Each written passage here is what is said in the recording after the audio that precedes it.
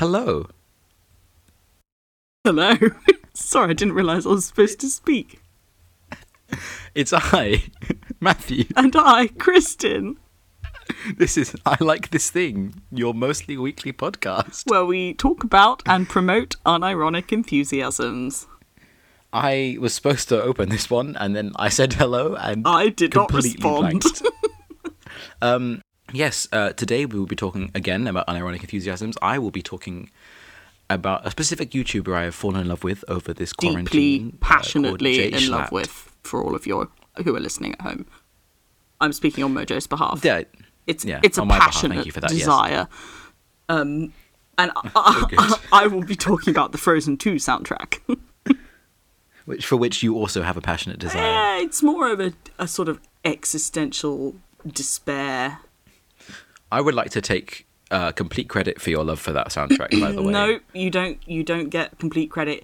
Part credit goes to my friend Cordelia, who is not actually called Cordelia, but requested that she get a shout out under the name Cordelia. Cordelia, you know who you are. Big love.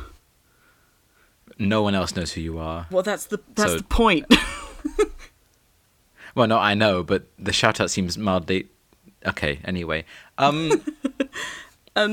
This is absolutely all over the place. Great. This is great. Do you have a joke for us? I know, but I do have a brief story that I wanted to share, actually. So, you know, in the process of kind of setting up this podcast, there's a lot of sort of making accounts and usernames and, oh, is this handle available on Twitter? And, oh, I've made us a Gmail account and all of that. And I use basically the same password for, like, everything, right? But I kind of change the number of letters at the end, so it's all coded depending on what kind of website it is. So it's never, like, the same password. But I was like... But it's always the same, like original idea, but it's always just a little bit changed, right? Which is probably a terrible way to do it, and I know I need to for sure. invest in a... It absolutely should not be something that is recommended to anyone, but go for it. But, you know, for making all the kind of I Like This Thing podcast branded accounts, I was like, I should use a neutral password, something that's, like, good and secure and not linked to all my other passwords, something really meaty that, like, nobody would automatically associate with it, so, like, obviously, like, not our names. And so when I was making the Gmail account, I was, like, trying to think of something random that would be, like, you know, easy to remember, but not easy to guess, you know, the kind of standard stuff. And I was like, oh, I know what would be funny. What if I said, beef stew? But I couldn't use that one because apparently it's not strong enough. I hate you so much. Can we redo this recording? No! This is like our fifth attempt at a start. Excuse you. That was You spent that long with that setup? That was a superb setup. I improvised that. I made that joke. Give me some credit here. I'm really proud of you. Okay, well, I don't know what you'd say, Kristen. I'm so defeated. Oh boy. I was like, where is this going? I swear she hasn't told me this story before. And I genuinely didn't expect you to come up with a joke until it came to this sort of, you know, that feeling when you're listening to a piece and it starts to come to like an end and you're like, oh, I know where this is going now. Yeah, okay. It's like you've got like a massive wasp on your window and you're like shaking with terror and you're descending with a cup. And you go as slowly as you possibly can because you don't want to alert the wasp to your presence. But then in the final moments, you have to move really quickly. That was what that set up. I'm glad I am the wasp in this analogy. Was like, yeah, maybe you are the wasp. Well, I'm severely disappointed in you. Excellent. You're going first, so take it away. Let's get over with this podcast. Right, Tell us Kristen, about I have a question for you the love first. of your life. Oh, okay, yeah. Would you rather... Oh, no. ...have unlimited bacon and no games, or games, unlimited games, and no game, and no games? Oh, it hurts. I can't believe that you have the audacity to nail me for telling a slightly corny joke. and then you open your segment with flipping bacon, but no games, or No. unlimited Would you rather games? have unlimited bacon, but no games? We've lost Or everybody, by the way. Unlimited games, but no games. Oh boy. In previous episodes of the pod, my dear co-host and brother and friend Matthew here accused me of singing a Bill Wirtz riff repeatedly over the course of a week to the point where it was driving him up the wall. I would like to now counter that by saying that he has used this stupid bacon games, no games. You've never answered me. Was there ever been a need to? Would you rather have unlimited bacon but no games, or unlimited games but no I games? would rather that it stopped. I would also like to clarify to everyone that after the conversation, so this is a big down low conversation to begin with this podcast, but that after the question about lasagna that happened last week and the general uproarious nature of that episode, I realised that the majority of the questions that I had built up for Kristen here for the this sort of general, I'm going to bring this new thing to the table, was actually all flawed by her VOD logic, because it was all that sort of deliberate binary which made no sense. So the exact same answer was always going to come. There's just going to be a different medium through which that was expressed. So I hate to prove you right by countering you here, but I think that dismantling that kind of question in a sort of slightly pretentious but mostly fun way, I think that's great. I don't think that gets old. I think it changes because the question changes. I think that's true to the extent of us, but I think to an audience, it just sounds like the same question being pitched, but in a different lens. This is what you think all of my jokes are the same joke just because the style and the sense of humour is the same. Also, the joke that I opened this podcast with, by the way, was donated to me by two very lovely friends, which is why it doesn't follow my usual formula. If I had been telling that story, I would have said something like, so then I made my password 1996 me, and it wasn't strong enough because that's a really bad password. And that would have been I would have found that really funny. Yeah, but that's the problem. Oh man. Anyway, I think we enable each other in our we're humour. eating into your time here, and you're not getting it back, by the way. So you've lost 4 minutes. No, I know. But I don't mind. My topic's kind of small today, Cool. but the point I was going to provide this was because my next question, and I'm going to tell it to you now, was another age-old internet question of, is cereal soup? Oh, I love this discourse. Oh, you can't just. Okay. Oh, I want to. Okay. Because no, I know. No, go for it. I think we should. No, you're going to talk about Jschlatt. I think we can talk about Jschlatt at a different time. I think we can talk about is cereal a soup right now. Jschlatt, to be fair, Jschlatt would be proud.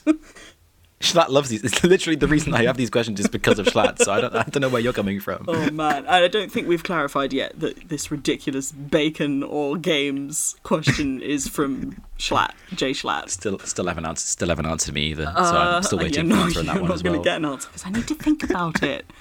No, I would definitely rather the chaos of the second one, where things are in a constant state unlimited games but no games, both being and unbeing, there and not there. Schrodinger's games. Schrodinger's bacon but no games. This conversation makes no sense.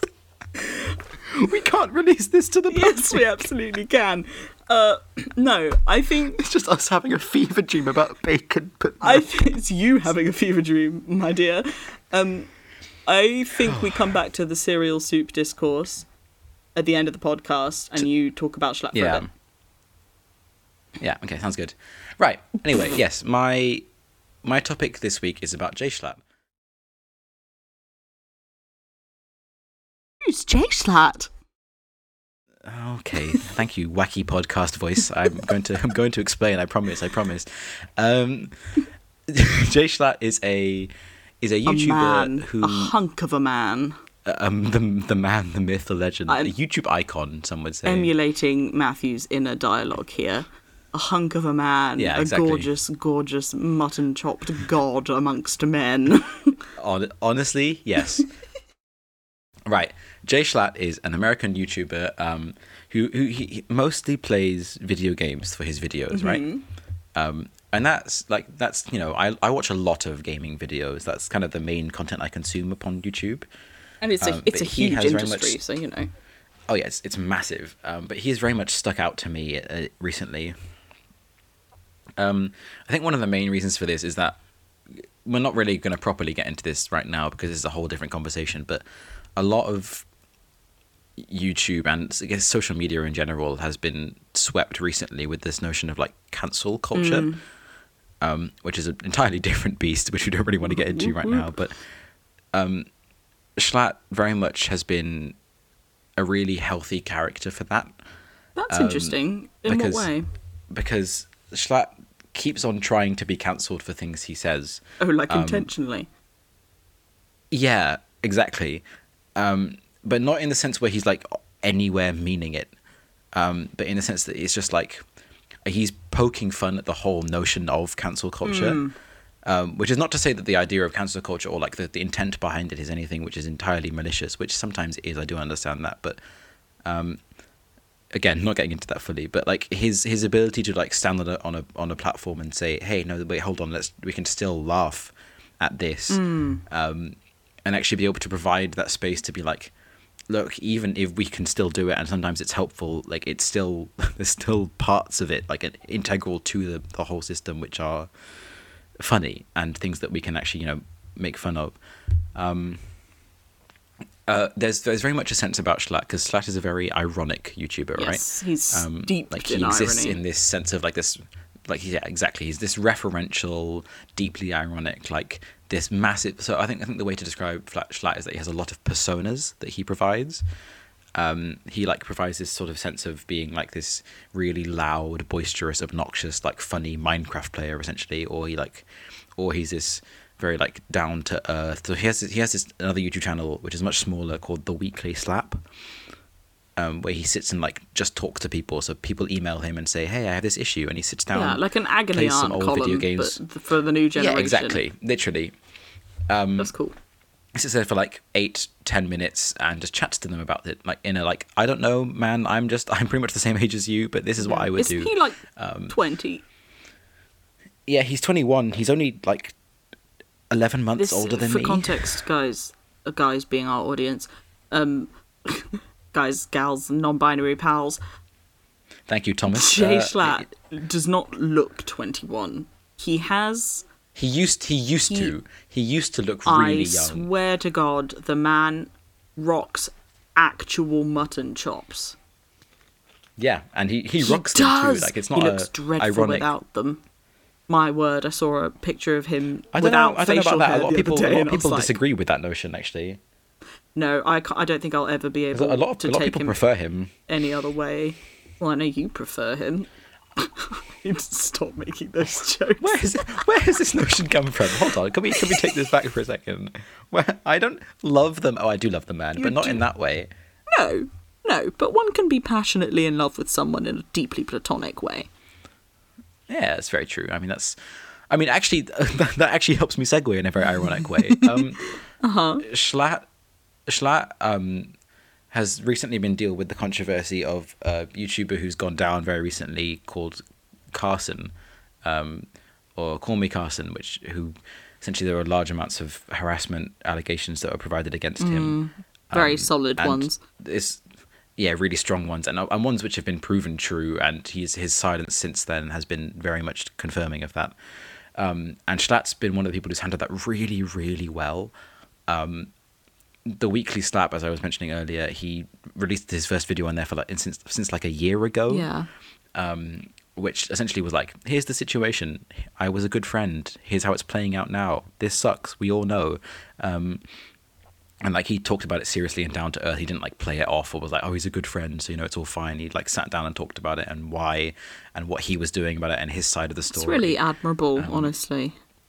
Yeah. And I don't know, the whole the whole side of him, which is just much more down to earth, is really, really cool. Like, I find the side of him which is really funny and really like entertaining, and like has all these different, like, as I say, personas that he takes it on board and really, really like goes to town with. He like really takes them to their extreme. Really funny, and I find that side of him really good. But I also absolutely adore that he can, at the end of the day, sit down and be like, also, I'm gonna do Let's this. be real for a minute.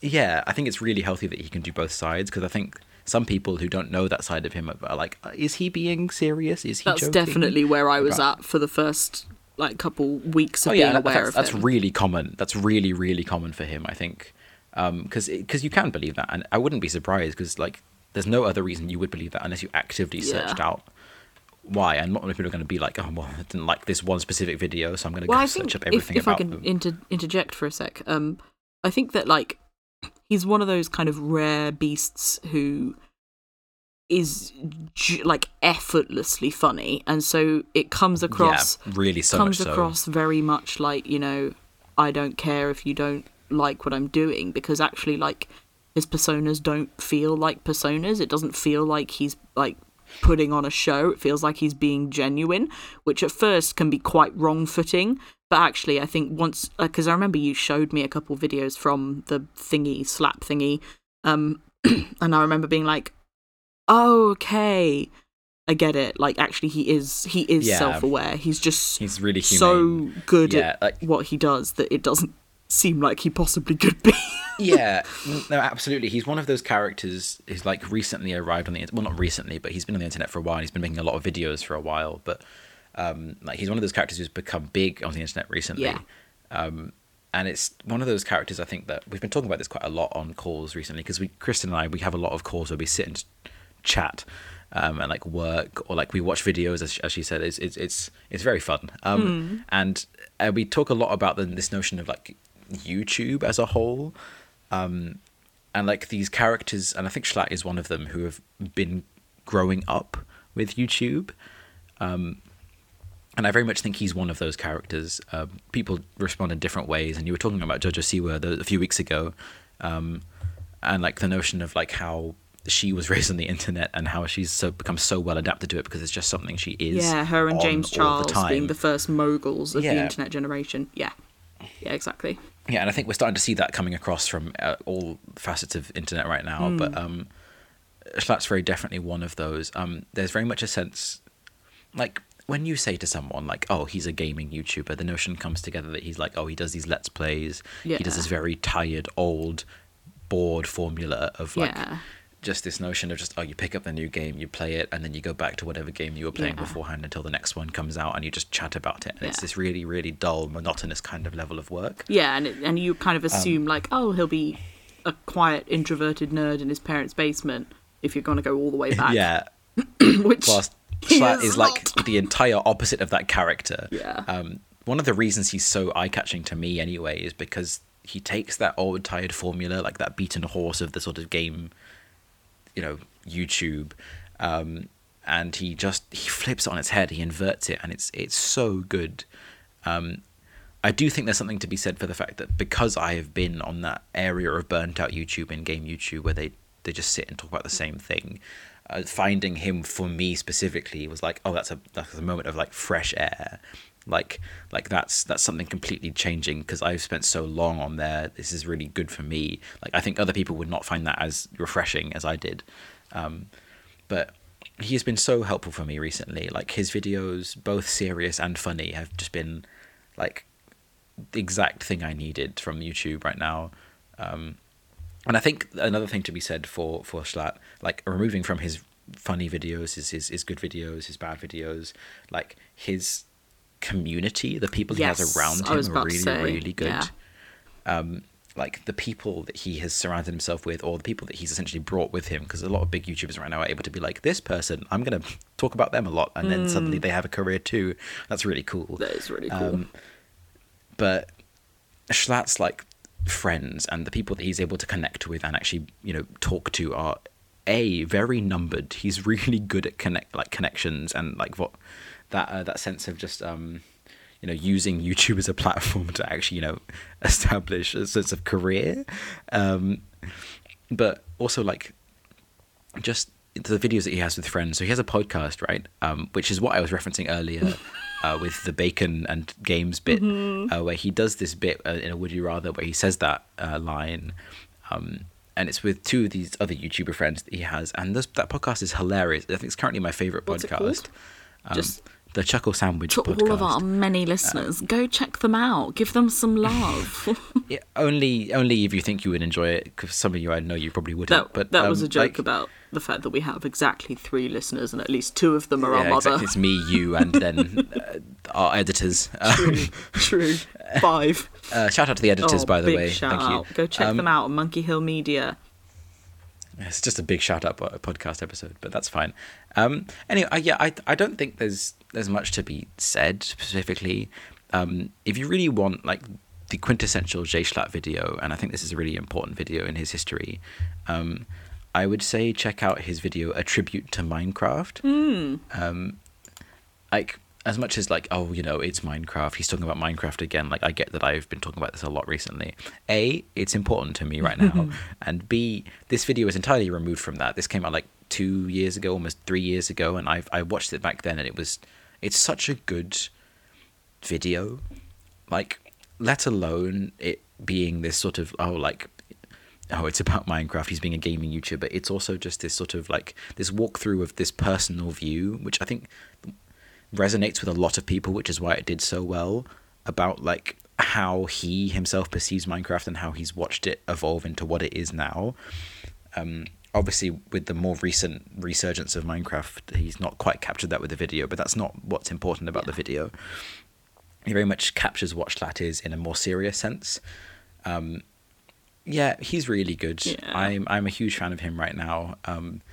I look forward to every time a new video of his drops in my sub box on YouTube, because it's just something I'm like, oh yeah, because he releases like small like 6-minute storytime videos, or like some games where he plays with friends, like Jackbox videos, which is it's like a little small game where you get online and make these like little, it's like Pictionary or like draw these things or something, and he sits with friends for like, you know, a 3-hour recording session and makes this 20-minute video of it, which is really funny. Like it's just a really good time, and I think it's given me that sense of like friendship, which is found online, but also B, like that sense of just being really, really humane. And in that sense that I like Jschlatt is really good at showing all sides of himself rather than just that sort of one YouTuber side. Because a lot of YouTubers, they have that sense that like there's the act up online and then there's the removed sense of self. Like you take away that side when you go online. But I think Jschlatt is doing a really good job. I'm not saying that obviously he puts everything online, because I really don't think he does. Yeah. But like I think he's much better at being honest and open, and like it's not just an act, you know. One last thing I want to talk about with Jschlatt, which I think is really important. Sorry, I know that I'm now talking quite a bit. Mister, there's not much to say. Sorry, I get really passionate about him. It's great. There's with the controversy that was mired around Carson, there's been this whole upbringing of not upbringing, like this whole sudden resurgence of the idea of like YouTubers and this parasocial relationship which exists online with those kind of content creators, and like talking about why that's unhealthy. And I think he's been one of the people who's best addressed that. Like he has been really good about being like, hey, by the way, I'm not your friend. Like I know it seems so much more like it than any other like thing that you watch. Like if you watched a movie, obviously you're not friends with like Matthew McConaughey. You don't know my life.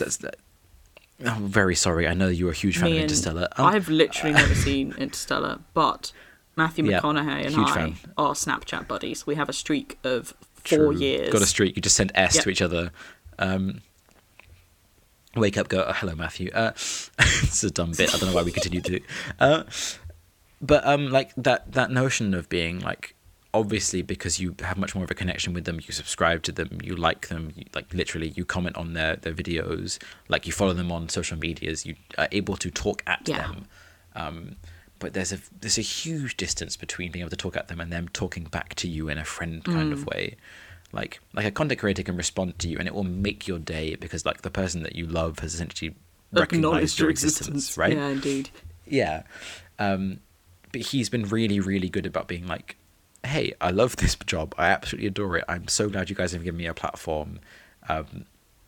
Also, like, we don't know each other. I'm sorry, but we don't. It's true. And like because a lot of YouTubers tend to like ignore that and like hide under the radar and be like, oh well, that would just make them feel a bit more alienated towards me, so I'm just not going to address so it's that. this kind of weird dynamic of like, oh, I love you so much, you guys are always here for me, I'm always there for you, and it's like, well, even though there's like millions of you, and also I don't know any of you by name, exactly. but like, haha.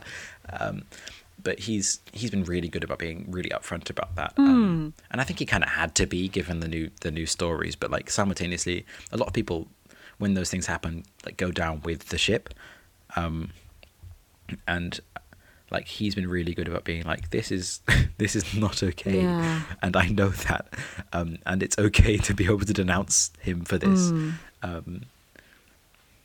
I don't know. I think he's just been really important for me, both in comedy and like an entertainment sense, but also like, I don't know, you know, oftentimes online you find people that you aspire to be in the sense of like maturity and like someone that you want to like follow suit for. I think he's very much helped in that sense of like understanding like behavior online and being healthy about that. Yeah. Because that's a really important thing. Yeah, nicely put. And that's a whole other topic, but he's been really good for that. And I like this thing. We really got to come up with a way to end our segments. We do, which doesn't just say our podcast. And I like this thing, episode 7. So. Yeah, love that for you. Amazing. I, this week, am talking about the Frozen 2 soundtrack. Such a banger. Absolute. Such a banger. Just packed full of tunes. It's actually not packed full of tunes. I think there are some... It's not. It's really... There's like 2. Seriously. Yeah, exactly. Packed full of 2 tunes. So packed. Both Idina Menzel. Yeah. So, Ob's Frozen happened, and the world was beleaguered for many, many moons with every possible version of Let It Go. Do you remember that time we went to go see The Lion King and what's his name, Zazu, when he's singing to Scar? Yes. When he's trapped with him, you know, they change it on the West End, and he did Let It Go as the song that he sings, which goes Scar going anything but that. Yeah, that song was huge. I'm sure I don't need to remind any of our dear listeners about that particular era of our lives. Frozen came out when I was in 6th form. I remember watching it the night of our Leavers Ball, I think. Me and my kind of wonderful, wonderful group of very lovely friends all went back to one of our friends' house and we ate pizza and watched Frozen, and it was the best possible way to celebrate ending school. A great time. Except I think I got so... because I'd never seen it before. I got so upset when Hans did his Hans thing that I think I threw one of my shoes at a television. Oh. Yeah. Good times. I would like just to butt in for a second and say that Let It Go deserved being renowned. It's an absolute maybe not bop. as tired as it was. Yeah, it's well, I mean, that's good. The complaint, really. It got done to death, didn't it? And so I think there was this kind of this very much like a need or a awareness of like how could you possibly follow that, like not just kind of theatrically speaking, but musically speaking. Like making Frozen 2 must have been a hella daunting task, because if you don't have at least something that is like at least as popular or as absolutely rock solid as Let It Go, then have you really made Frozen 2? It's not possible to live up to the expectation because you've made perfection, right? Yeah, but well, it wasn't perfect, but you know what I mean. Like in the eyes of Let It Go, like how on earth do you top that? Yeah, indeed. So, and you know, there's a reason I'm not talking about the film. I'm talking about the soundtrack, because I liked the film. Yeah, but you liked it. It wasn't anything more than that.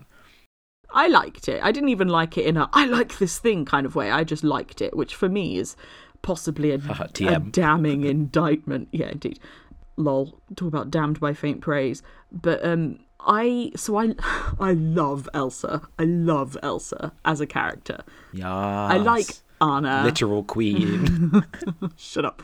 I like Anna, and I think I'm too much like her to really like her. I think I kind of go, oh, woman, you're loud and bouncy and annoying, and you sing too much. And then I'm like, you're like me. But moving on from that. How are we supposed to address that? just going to sail through. Really self-deprecating. Yeah, I just don't like that about myself. Anyway, moving on. No, you know, there's like looking at a really gorgeous photograph of yourself and going, oh, beautiful. And then there's looking at the actual mirror and being like, oh, beautiful.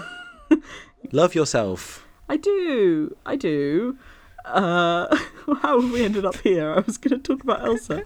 Okay, so sorry. I love Elsa because she, you know, is that classic fairy tale thing of like being desperately repressed for her entire life and then violently thrust into an arena of discovering that she's actually incredibly powerful and has never had any support or training. And I don't know, like just the kind of classic narrative, like character arc of being denied I'm not going to go into a character analysis of Elsa. Where are you going with this? Shh.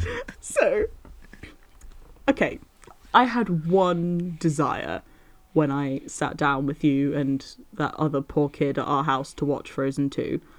And I said this to you. I was like, I've been avoiding watching this film for like a year because, frankly, I didn't have time. I know that sounds ridiculous. Like, everybody has time in a year to watch Frozen 2. But when you're doing a Cambridge degree, you kind of don't. But I'll fight about that later. Yeah, literally sparing 90 minutes is hard for you. So Elsa's powers make her like more than human. She's literally like a superhero figure. And I love moments in that kind of show. I was thinking of WandaVision just then because I think this does a similar thing. Of like when you see someone who is more than human actually shed the illusion of humanity. Like when they're using their magic in a way which is really other and alien and like superbly powerful and beautiful and like this is unlike anything an actual human person can do, and for a minute they become something more than human, which is kind of like on like a narrative level like a kind of extension and augmentation of the human, because that's why we tell ourselves these stories. Yeah, because they retain the same sense of the personality, but they become something greater than themselves, right? Yeah, so in a kind of mythological language, you know, it's this moment where Elsa like becomes her truest like Elsa-ness, and that is all I wanted from Frozen 2. I just wanted to see Elsa being Elsa, and you assured me that it was there, and I was like, okay. Well, I was specifically thinking of the scene where she like tries to go past the water. I'm building up to this. So the two songs that if you have been living under a rock you should definitely go listen to are called Into the Unknown and Show Yourself. And Into the Unknown is the first moment of the movie where you kind of go, oh yes, Elsa, get in. And it's this kind of, you know, this haunting, like she's hearing this kind of vocal call in the distance that she can't ignore, and even though she's more like happy and secure and grounded than she ever has been in her life at this point, she can't help but acknowledge the fact that actually that like there's something else in her. You have a really interesting take on musically what's going on here, because I don't know if all of you who've seen Frozen 2, that kind of that call she does, the like 4-note ah, and then like the kind of call that comes back from the beyond, which like answers it, and it kind of builds this call and response motif that happens throughout the movie. I think an important piece of backstory here for me and Frozen 2's music specifically is that I went to go see this movie in the cinemas with my girlfriend, and when we went to go see it, we went to go see a different movie, but nothing else was playing, so we went to just go see Frozen 2 instead, and ended up really enjoying it because it's a banger. I think one of the things you've forgotten to include first off is Kristoff's song, where they sort of imitate all the boy bands, which is such an aesthetic. I love it, and I know you're going to talk against it, so I'm just going to keep speaking. No, it's not just boy bands; it's Queen. It's specifically Queen, yeah. They do the whole And Bohemian also Rhapsody like head figuration. Calling Queen a boy band is the dodgy take we didn't know we needed, but carry on.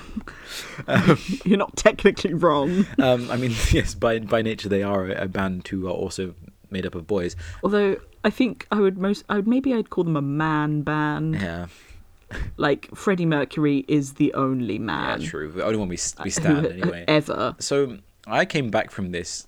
I watched this in my first year of university studying music, and I was so inspired by it that I wrote for my personal tutor a mock essay about the notion of this 4-note motif being similar to that of a Wagnerian leitmotif, which because I am myself and that's how I operate. Just in case you don't know us and you're listening to this is what we're like in real life. So I didn't, have any word limit or any deliberate need to cite anything, but I wrote about 1,200 words on the notion of Wagnerian leitmotifs. And just to give a brief context of Wagnerian leitmotifs, they refer to the notion of objects or some kind of actual entity within the operas being recognized or acknowledged through these kind of 4-note, 6-note motifs which you would hear. And the different takes upon them would create different contexts within which you hear them. So if you hear them in this majestic sort of brass kind of chord, it'd be this big triumphant kind of feeling. Or if you hear them in this downbeat sort of sad lower strings, it'd be very much more melancholic feeling. And that would represent where in the narrative sense we are hearing and understanding those things to be. So stuff that you would hear it like the sword motif, which got very, very, very, very, very small picture. And I essentially provided this context that this 4-note motif, the one in Frozen, is supposed to represent the narrative sense of Elsa's storyline being this, as you say, it sort of blooms and blooms and it suddenly flowers right at the end of the story. Yeah. And the whole notion of the motif is that it doesn't resolve. So specifically within music, a resolution is the notion that the chord 5 is moved to the chord 1 and the piece feels finished, right? And the ending. Yeah. So when you're talking about resolution, you're not talking about that in a kind of metacritical sense, but in a literal musical theoretical sense. Yeah. Right. Yeah. And the resolution, it ends on a 5 of the 4-note motif. It ends on a 7, but that's a part of a chord 5. And it leads the ear to go back to the 1. And the response when finally finished, and it took me so long to feel completed with this movie because I had to listen to the whole thing again to be like, finally I get resolution, is in Show Yourself, which is really, really interesting because it essentially means that they've deliberately taken this notion of this prolonged musical suspense, and composers do this all the time. They take this notion of like a harsh dissonance which the ear hears and wait for it to be the time of a narrative resolution for the ear to finally hear that come to full circle. That's so cool. And obviously movie composers specifically have to be like this because they have to write to the story. There's no other reason for the music to be there other than to aid the story. It's audiovisual music. It's not just specifically for the audio. There's a very different feeling though when it's a song. So the ability for them to do this within a soundtrack, which is not only about songs but also has to fill in the time for the rest of the hour and a half, and provide that backing where they have literally subliminally implied these kind of narrative dissonances throughout these leitmotifs. I feel like I've taken over your side. I'm really sorry. No, this was it's my plan all along, my dear. That's my podcast now. But that, it's really cool. I got a 2-1 on this essay, really, by the way, because he said this was great, but it was on Frozen 2. So I mean, so that's where that stands. Put them in the bin. On a final point of this, those leitmotifs, they were handled so well, and when they finally come to the resolution, it's that feeling of this genuinely does feel like a moment of arrival in music, and that's really important in leitmotifs as well, because especially Wagner and his understanding of motifs, he has this theory called unendlich melody, which means you unendingly lick. I mean, you're joking, but it's pretty much it's an unending melody, and the melody never stops. Like once the piece starts, you Nice. never have a break. Like in a Mozartian sort of aria or opera buffet, as they call it, like the notion of Nice. aria or recitative, that's a stop start kind of thing, where like a piece starts, Right. starts and stops, starts and stops, starts and stops until the end of the opera.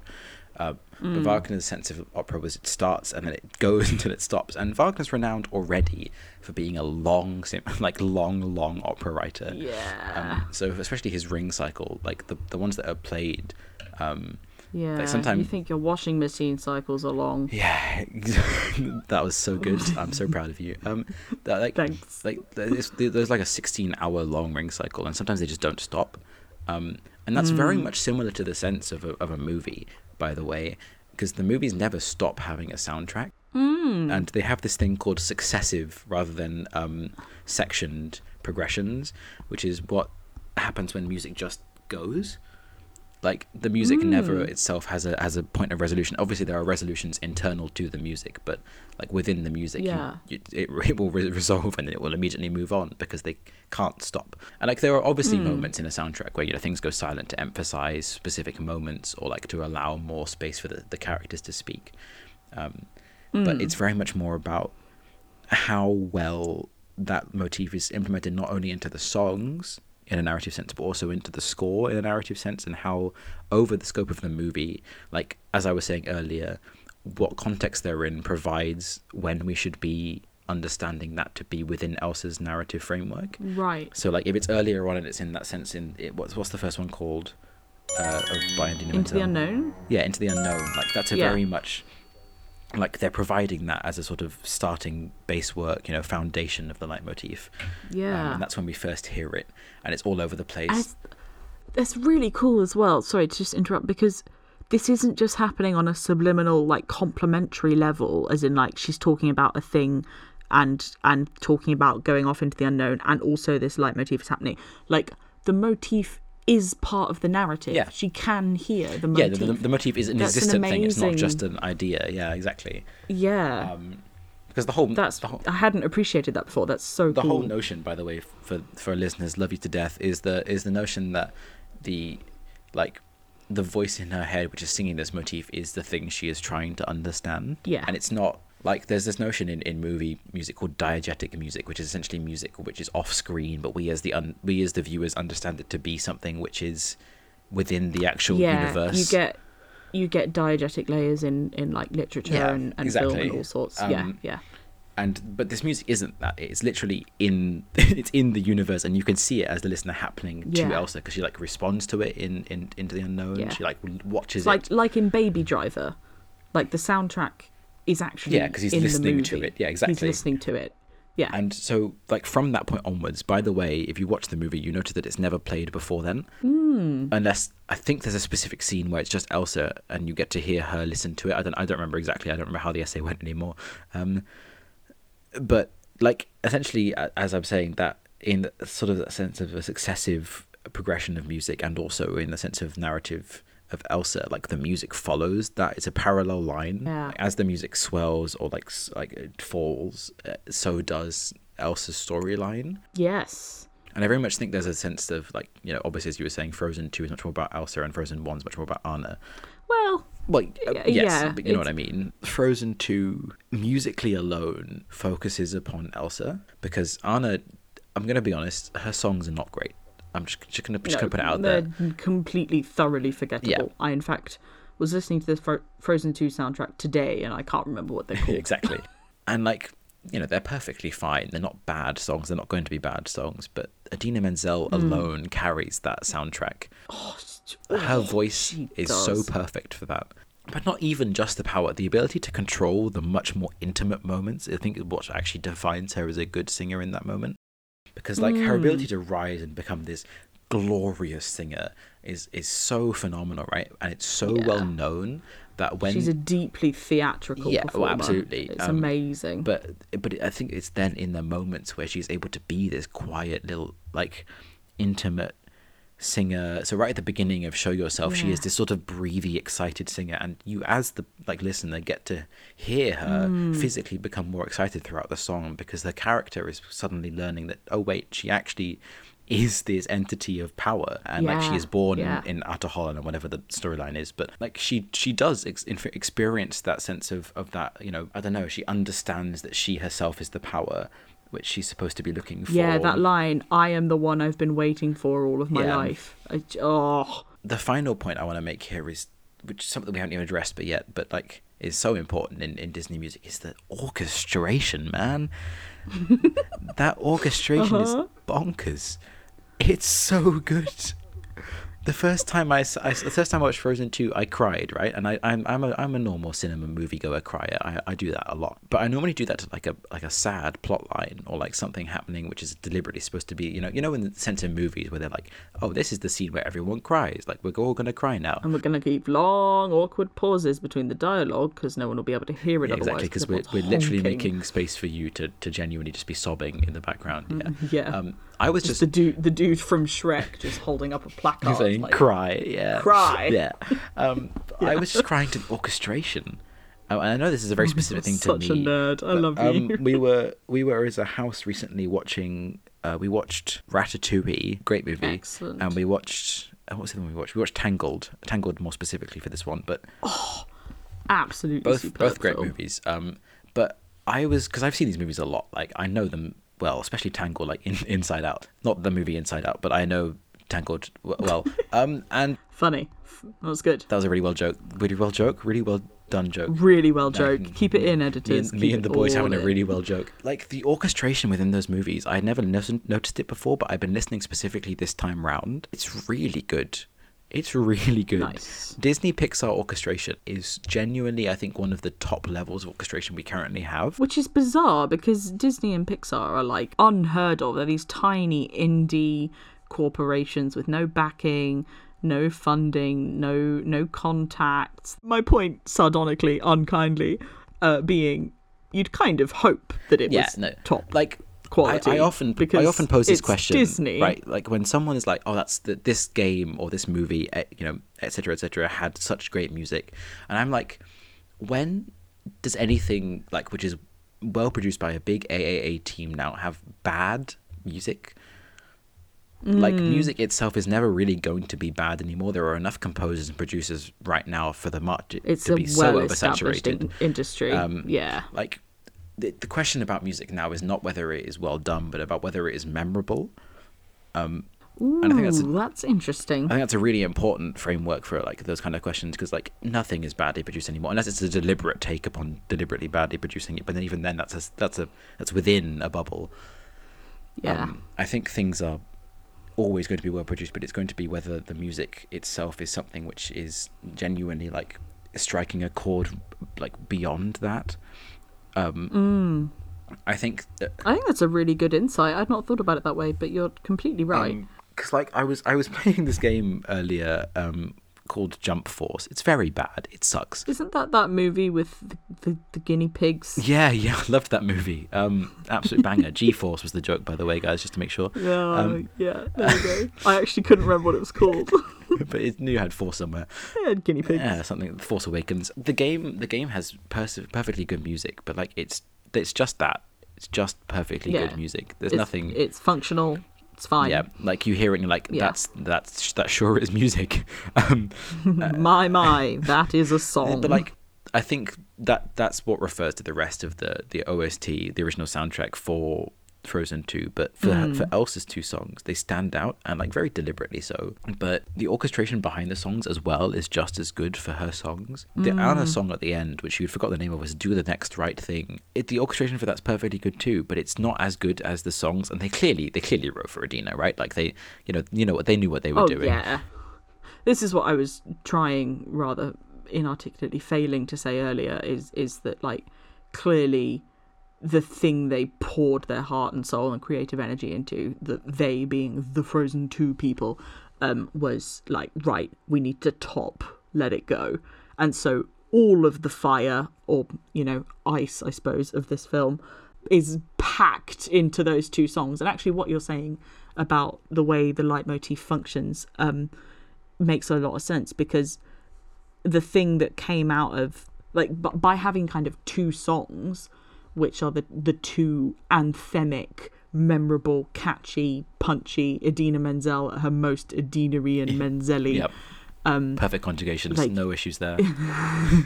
By having it like have two songs, it almost sort of echoes that structure of call and response. And so instead of one single song being the takeaway, the thing that you take away is the motif. Like, I love those TikToks of where, like, you know, someone, there's an amazing one where like a dad is sat in like a food court in a mall in America somewhere, and he just sort of does the opening Elsa call, and someone far off in the mall returns with I love the those. answering motif. It's so good. They're so good. I think there's as you were saying there, it's actually is important. There's two things to note for the idea of there being two songs. I think the first is that, like, as you say, those songs exist externally as narrative frameworks for the movie. The first song is the setting up of her like issues, and the beginning of the movie. I mean, obviously it's a Disney movie, they're going to set up a bit of an issue, and by the third act they're going to resolve it, right? That's kind of the framework. But you have the middle act, and you have this third act where she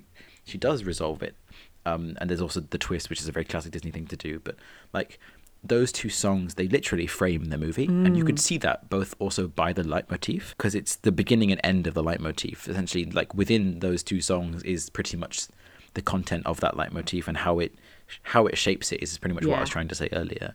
I think the other important thing to note is that I would say Let It Go is better than each song from the second one individually, but collectively, I would say that they're probably better than Let It Go. Yes, and I think that was a genius move, because when I watched it for the first time, you have Into the Unknown, which is right up at the beginning of the film, to be honest, in a similar place to where Let It Go was, because that was pretty early on as well.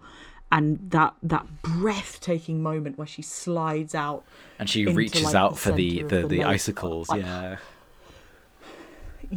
like high up in the air, suspended on her own kind of ice creations that she's been making whilst dancing and singing. And the song ends, and she just kind of, the air like splits into these frozen diamonds, and it just makes you go, and you get the shivers.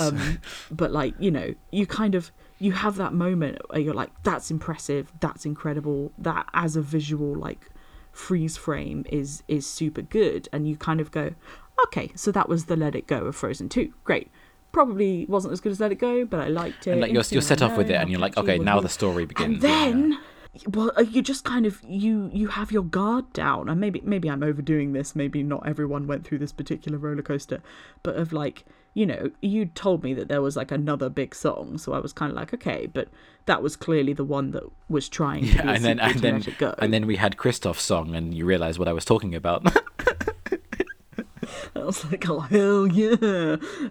No. But then, Show Yourself is by far and away one of my favourite Disney songs ever, I think. And that is a big old claim. But I just, that kind of excitement in her voice, which, it's just so good. I don't know how we're here, but we are. We very much are.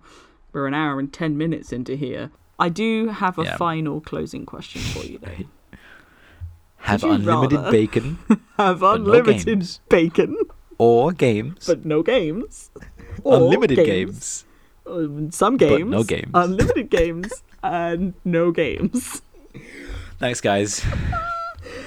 Thank you for listening to this train wreck. We love you all dearly. And we shall see you soon. And that is the end of the podcast. If you liked it, let us know, and maybe tell a friend. Until next week, have a good one. Bye.